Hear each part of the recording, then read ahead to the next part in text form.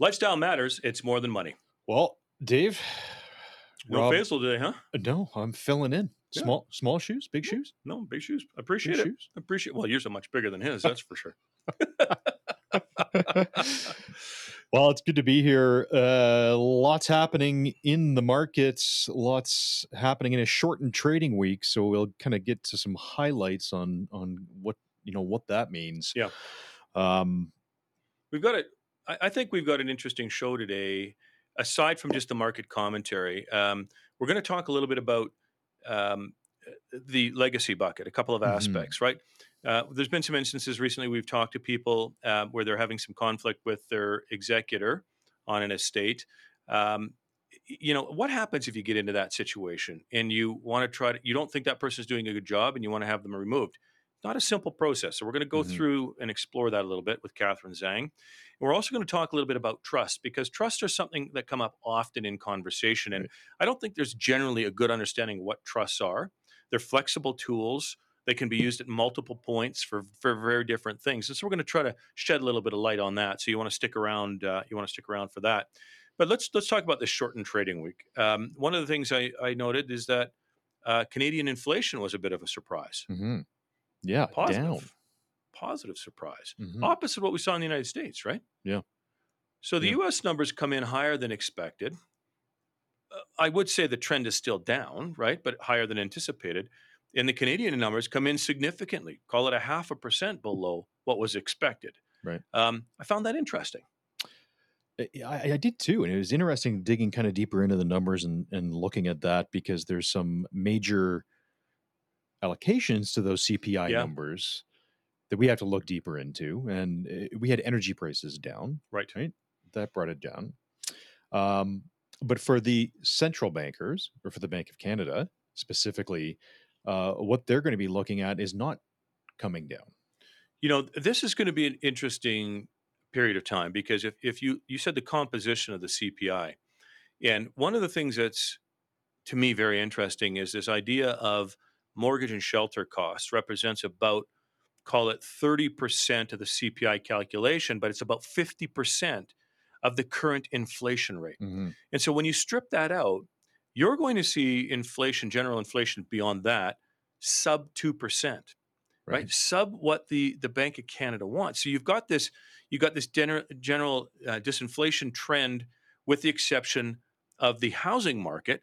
And I'm not saying that that's not a real cost to people, but the question that the central bank is going to have to ask itself is, does monetary policy dictate that? If there's a Hmm. lack of supply and we've got high immigration, is there anything that monetary policy or the Bank of Canada controls that can actually affect that?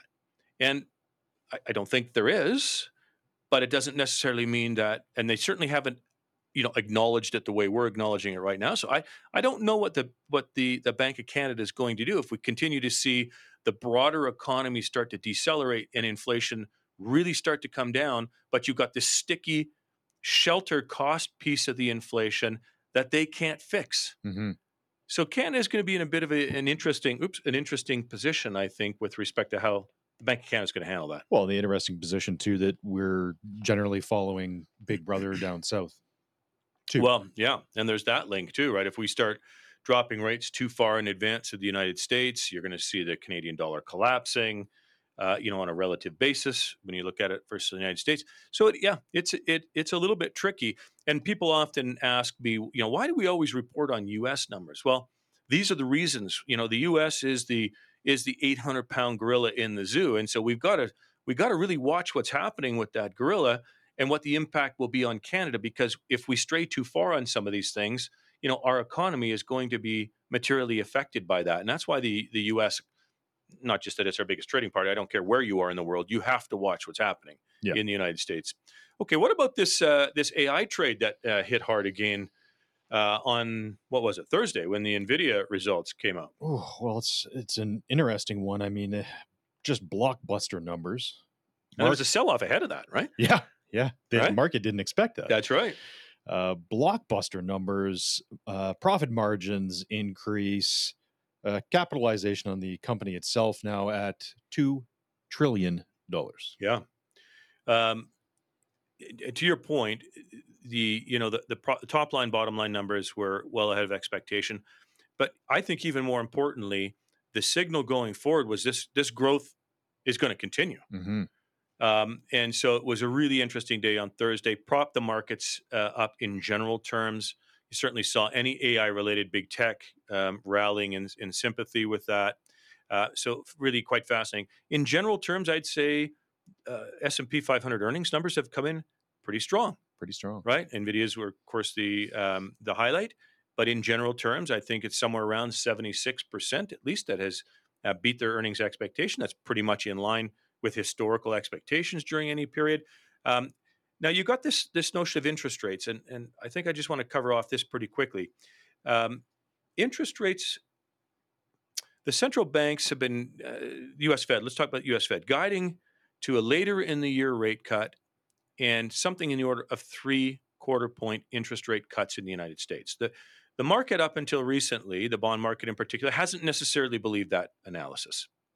And so what we have seen is interest rates moving a little bit higher. If you look at, say, the 10-year US Treasury yield, moving a bit higher, back in around that 4.3 from a low of maybe 3.8%. Now, normally when that happens, the reaction in the equity markets is to go lower. But that hasn't happened, right? We've hit new all-time highs again. Hmm. What is it? You told me 12 12 new highs on times. the S&P 500 this year Yeah. alone. Okay, so we keep pushing higher, and that's a bit of a conundrum in general sense, unless you believe that interest rates are moving higher for good news reasons because the economy is actually stronger than expected and it is withstanding this, right? So it's going to be a very interesting debate, through the market price discovery over the next couple of quarters about what's going to happen. Is this a good news or a bad news story? The fact that interest rates are going to remain higher for longer, rate cuts may be fewer than what was anticipated, I don't know, let's call it 2 months ago. But here's what I can say is I think now the bond market, when I was looking at it as of Friday morning, bond markets in the United States were basically pricing out a May rate cut, pricing in about a 76% chance of a 1/4 point rate cut in June. Hmm. And they're pricing about 79 basis points of total cuts next year. Now, if we think in terms of 25 basis points each time, that's a little bit more than 3 cuts. And so the bond market seems to be, in my opinion now, pretty much aligned with what the US Fed Right. has been guiding to. And I think that's generally going to be a good news story because it should take some of the volatility out of the bond markets, which often ends up affecting the stock markets.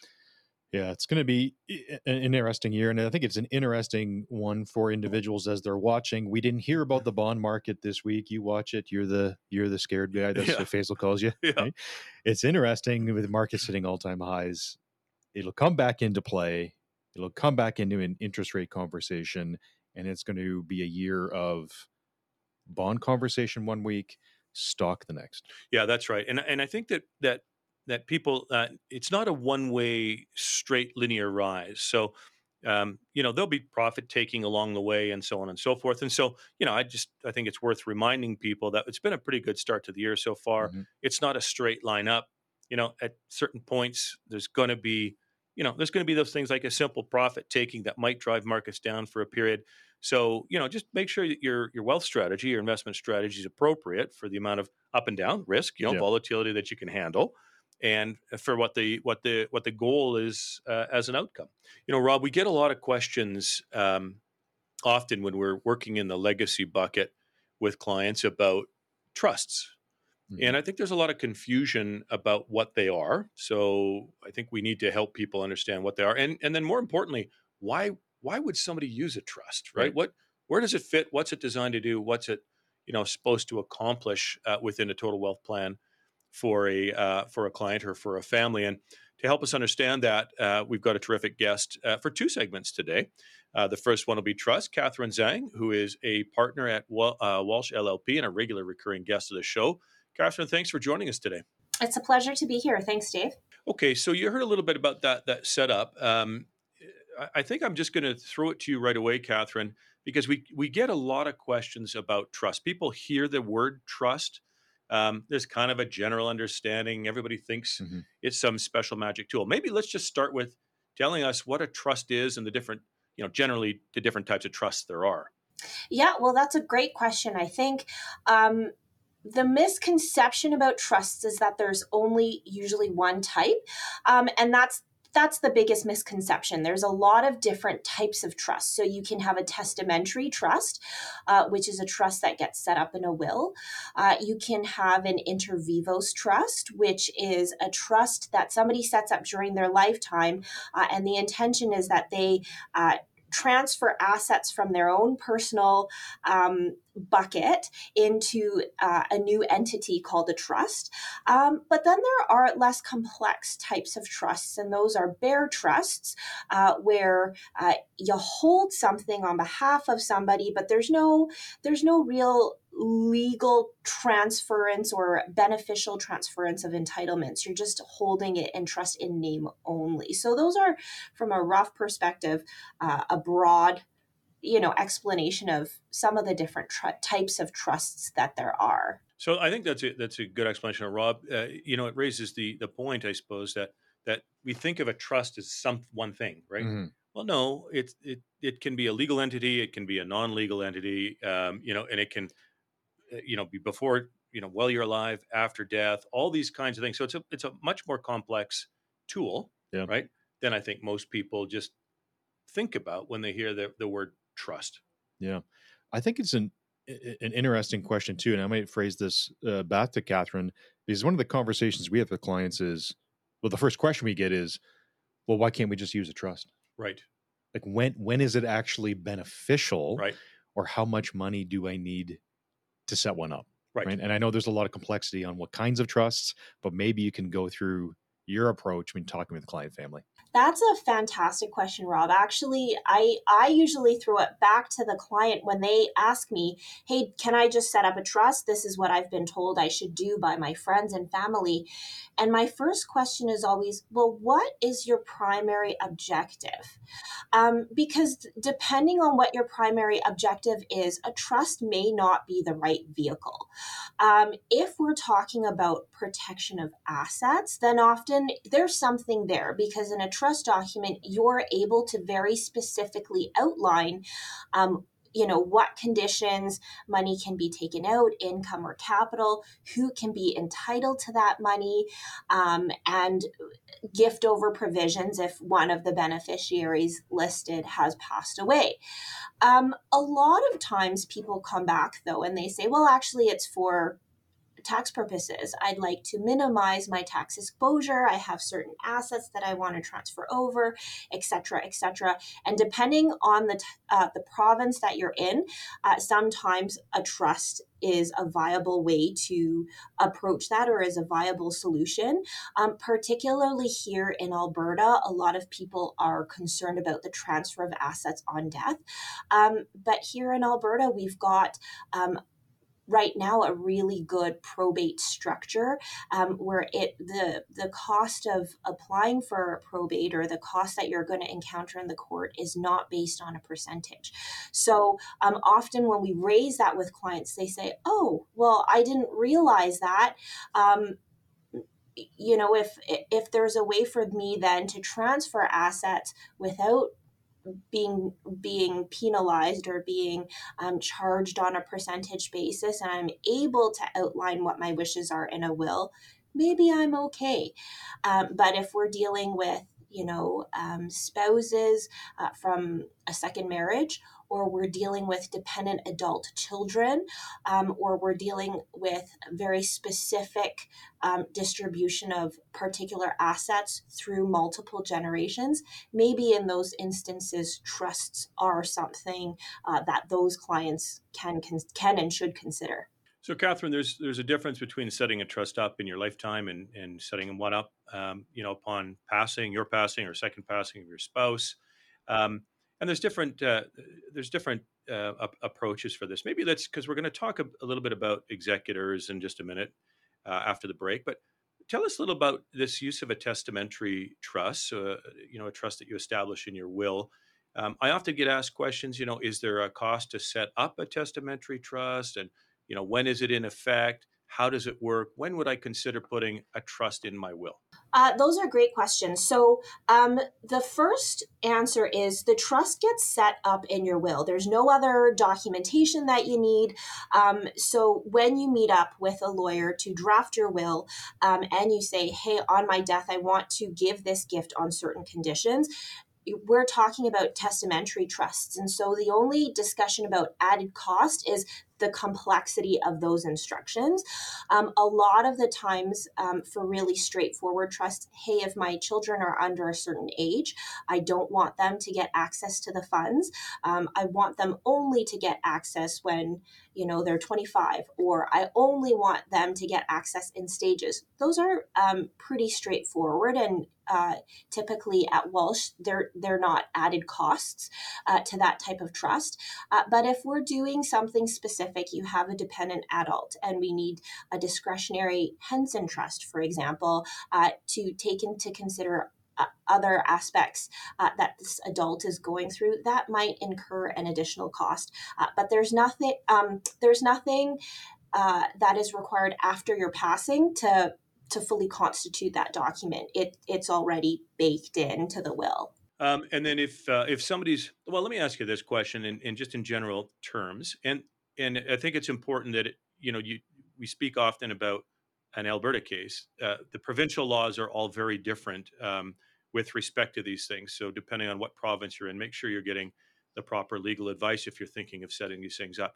What percentage, like if you were to take a guess, what percentage of people that you do will and estate planning for really have a need for trust aside from minor children? Ooh, that's a great question. Well, let me put it this way. I would say a significant amount of my wills will contain a trust in some form or other. If you're not dealing with minor children, we've often got um, uh, couples who are coming in, or individuals who are coming in who are then grandparents. And so they're saying, if my child doesn't receive their share of the estate, but they've got kids, then their share is going down to their grandkids. And so it's a simple, okay, well, if that grandchild is entitled to something, they're not able to receive it until they're 21 or 25, for example. So, in that respect, I would say a significant portion of the wills that I do will have a trust in some form of or another, but certainly it's not a requirement, particularly if you don't have minor kids that you're caring for and you're okay with your asset being distributed to a beneficiary and then them having full and complete control of that asset on your passing. Yeah, I think that's important, and I think most people. I asked that question because I thought the answer would be there'd be lots. Certainly, if you put in minor children, it's actually a pretty common planning tool for most families. When you get into some of the other complexities, I think it gets a little bit more selective and a little bit Hmm. rarer to use it. But they're really flexible tools. And I think the important piece is if anything in this segment has caught your attention, then go speak with the person that you work with on your wills and estates, and to make sure that a trust is appropriate or not appropriate in your given Right. circumstances. And so, Catherine, thank you again on a pretty complicated topic. I think you do a fantastic job of making it understandable for guys like us. It's a pleasure to speak with you always. We talk often a lot of what we have done a number of shows in the past with Catherine actually about the position of executor. And we've talked often from the perspective of, if you're the executor, what are the Hmm. responsibilities? If you don't want to be the executor, what do you have to do? But what happens if you've got an executor? So you're, say, a beneficiary of a will, or you're a co executor, and you want to remove the executor or the other Hmm. executor that you're co with. That can be a complicated and tricky process as well. And to help us understand a little bit about that, as I said, Katharine Zhang has stuck around. Catherine, thanks for sticking around over the break and tackling this topic with us.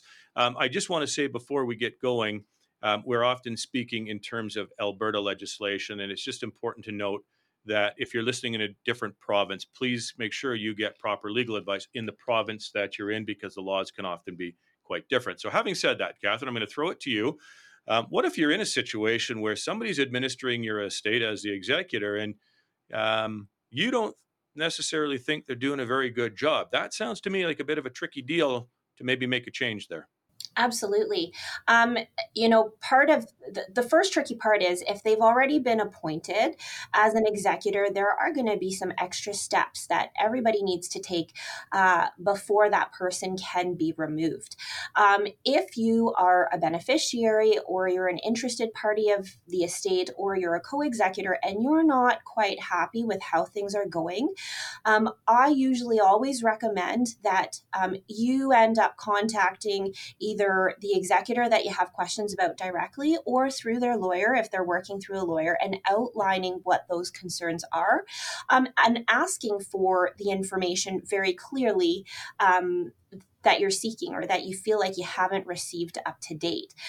Sometimes the issue is about the length of time things have taken, and sometimes those things are out of an executor's control. So that's one of the things you have to evaluate when you're seeking for that information. Is it possible for the personal representative or the executor to actually provide that information?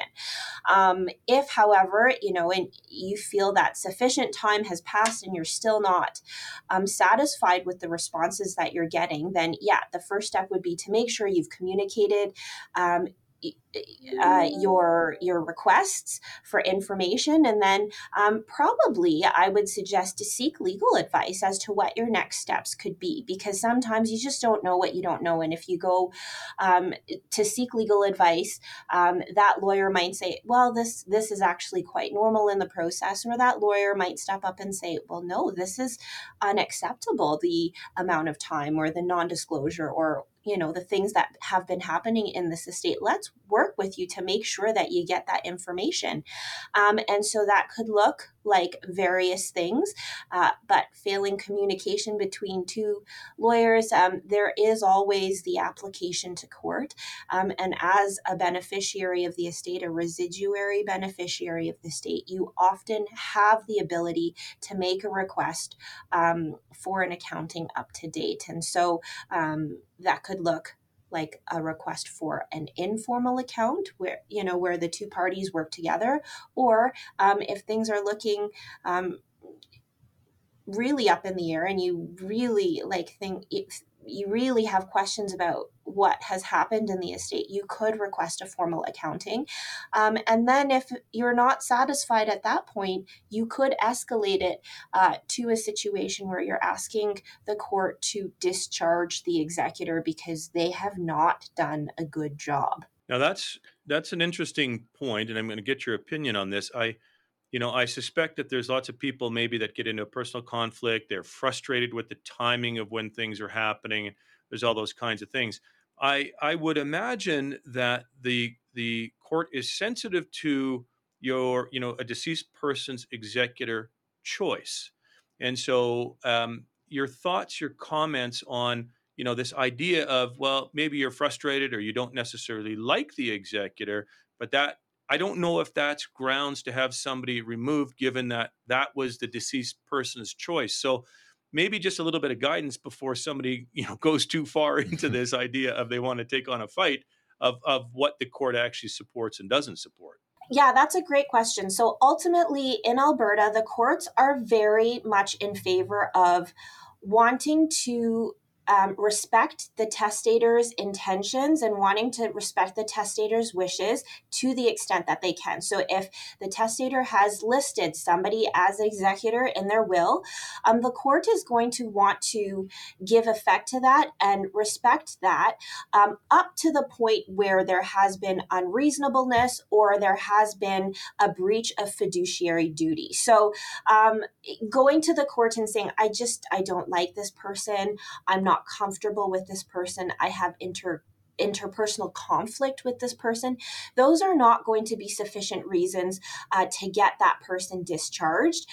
You really would have to approach the court with, look, they have completely acted against the interests of the estate. And so we have to be clear that against the interests of the estate is something different than I feel like I've been treated unfairly in the distribution, because at all times the personal representative takes a neutral position. They're just following instructions in the will. And so if there's something in the will that they're acting on that is against perhaps your interest, but is for the best interests of the estate, that's something a court's going to look at too and say, well, this personal representative was acting in accordance with what the testator wanted. So that's also not going to be a sufficient reason to request a discharge. I think that it comes back to whenever we do these topics, regardless of which angle we come at it, it's really important, I think, for the people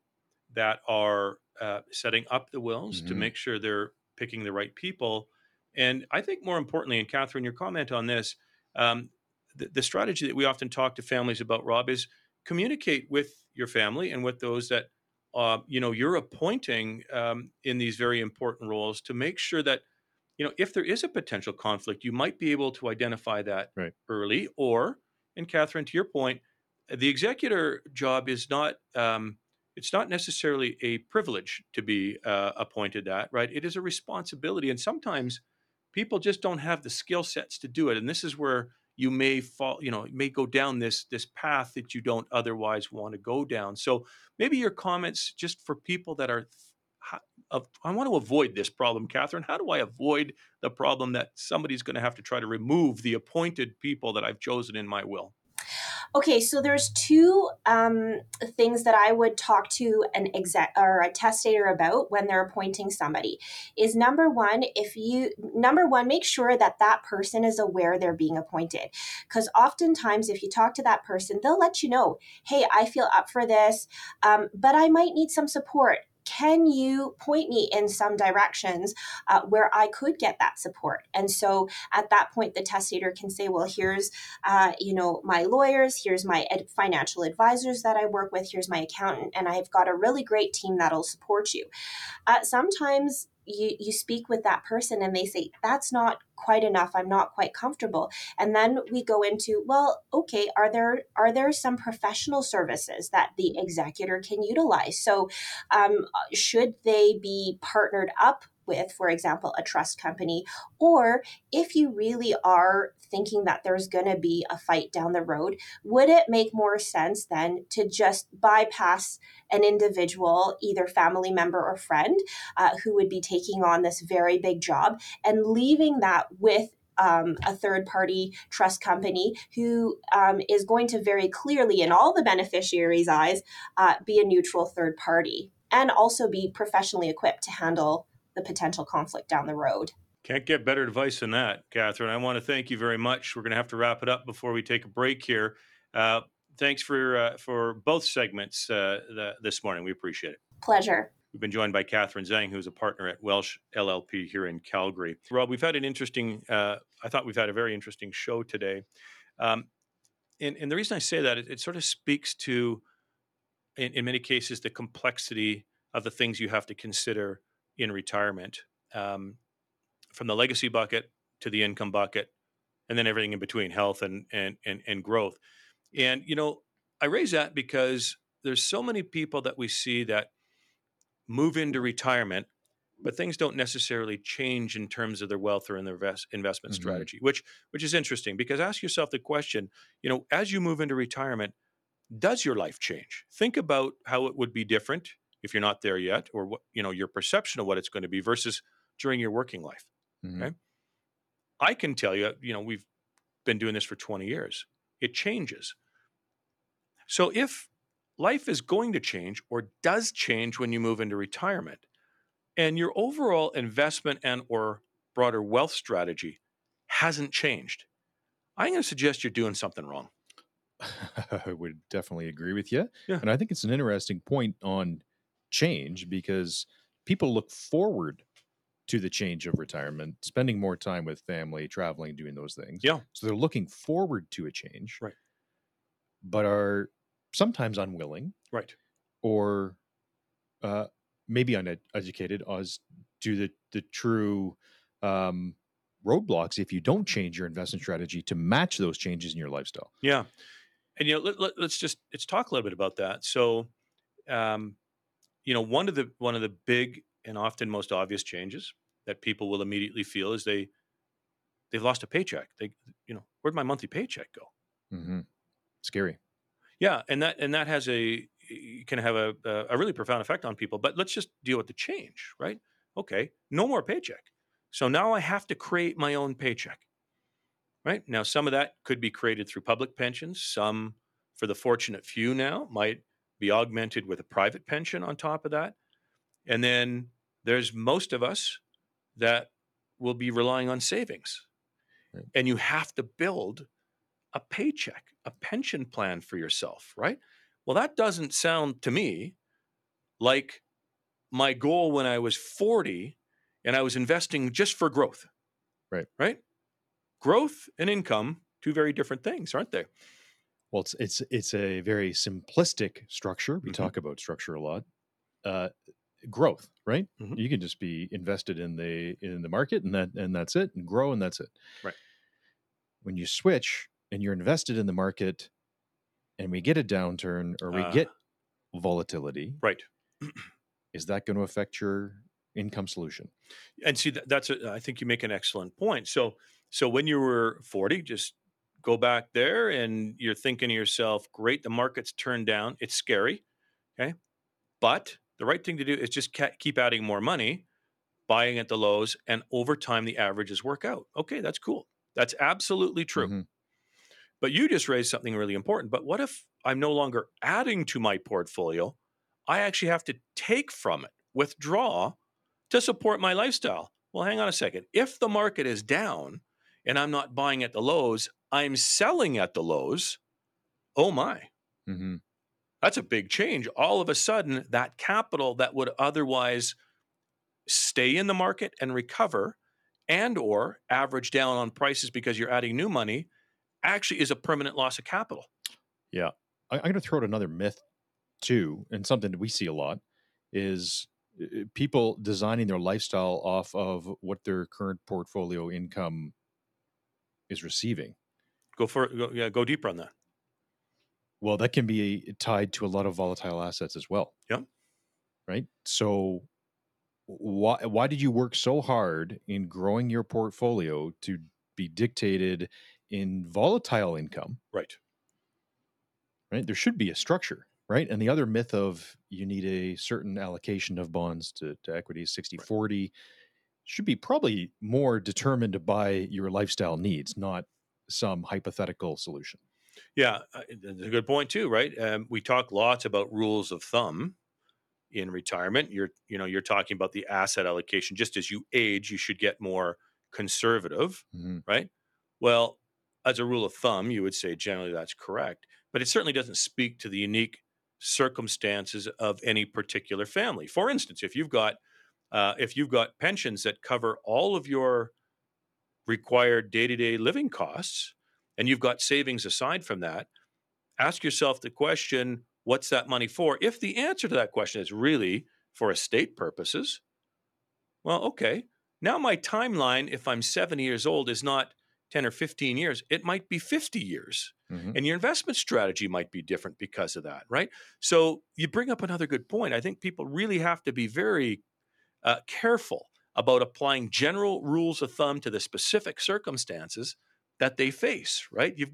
Things just got more complicated when you got retired or when you retire, right?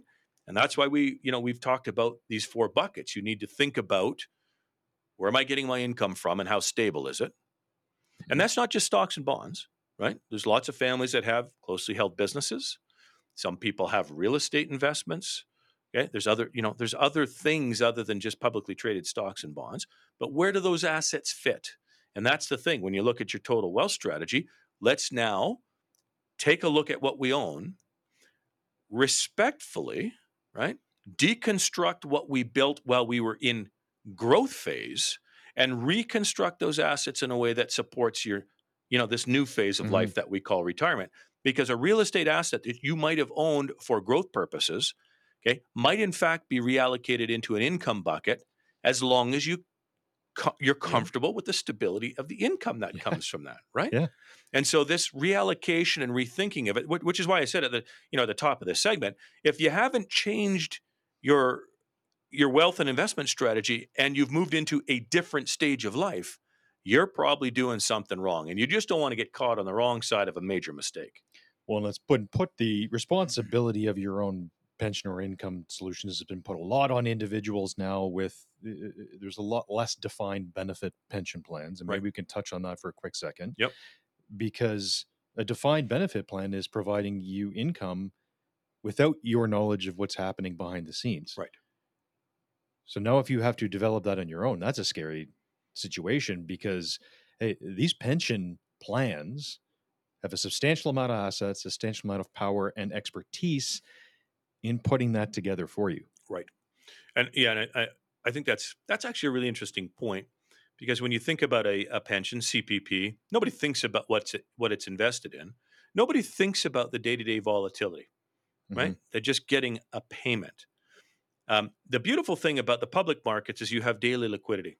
The terrible thing about the public markets is you have daily liquidity and you see it priced mark to market every single day, right? And so if you're sensitive to volatility, okay, and all your eggs are in one basket, and whether you are withdrawing because you need the income to support your lifestyle, or you're selling because you don't have a paycheck anymore and you're more sensitive to the moves down, both of those result in permanent losses of capital if you're not very, very careful how you're handling. So how do you overcome that?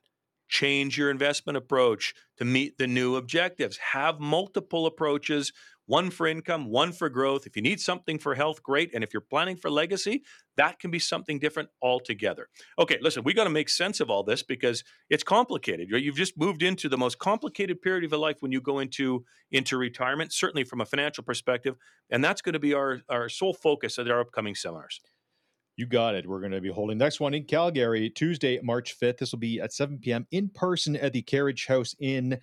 Alternatively, you can join us in Lethbridge, Tuesday, March 19th, 7 p.m. in person at the Sandman Signature Hotel. Go to morethanmoneyradio.com to register. All right. Well, we look forward to seeing you all there and answering all of the questions that you may have with respect to this very unique and interesting and complicated time of life we call retirement. On behalf of Rob, myself, and the rest of the production crew, I want to thank you for joining us for another edition of More Than Money on QR Calgary. David Popowich and Faisal Carmeli are portfolio managers and investment advisors with CIBC Woodgundy in Calgary. The views of David Popowich and Faisal Carmeli do not necessarily reflect those of CIBC World Markets Inc. Clients are advised to seek advice regarding their particular circumstances from their personal tax and legal advisors. If you are currently a CIBC Woodgundy client, please contact your investment advisor. CIBC Woodgundy is a division of CIBC World Markets Inc., a subsidiary of CIBC and a member of the Canadian Investor Protection Fund and Investment Industry Regulatory Organization of Canada.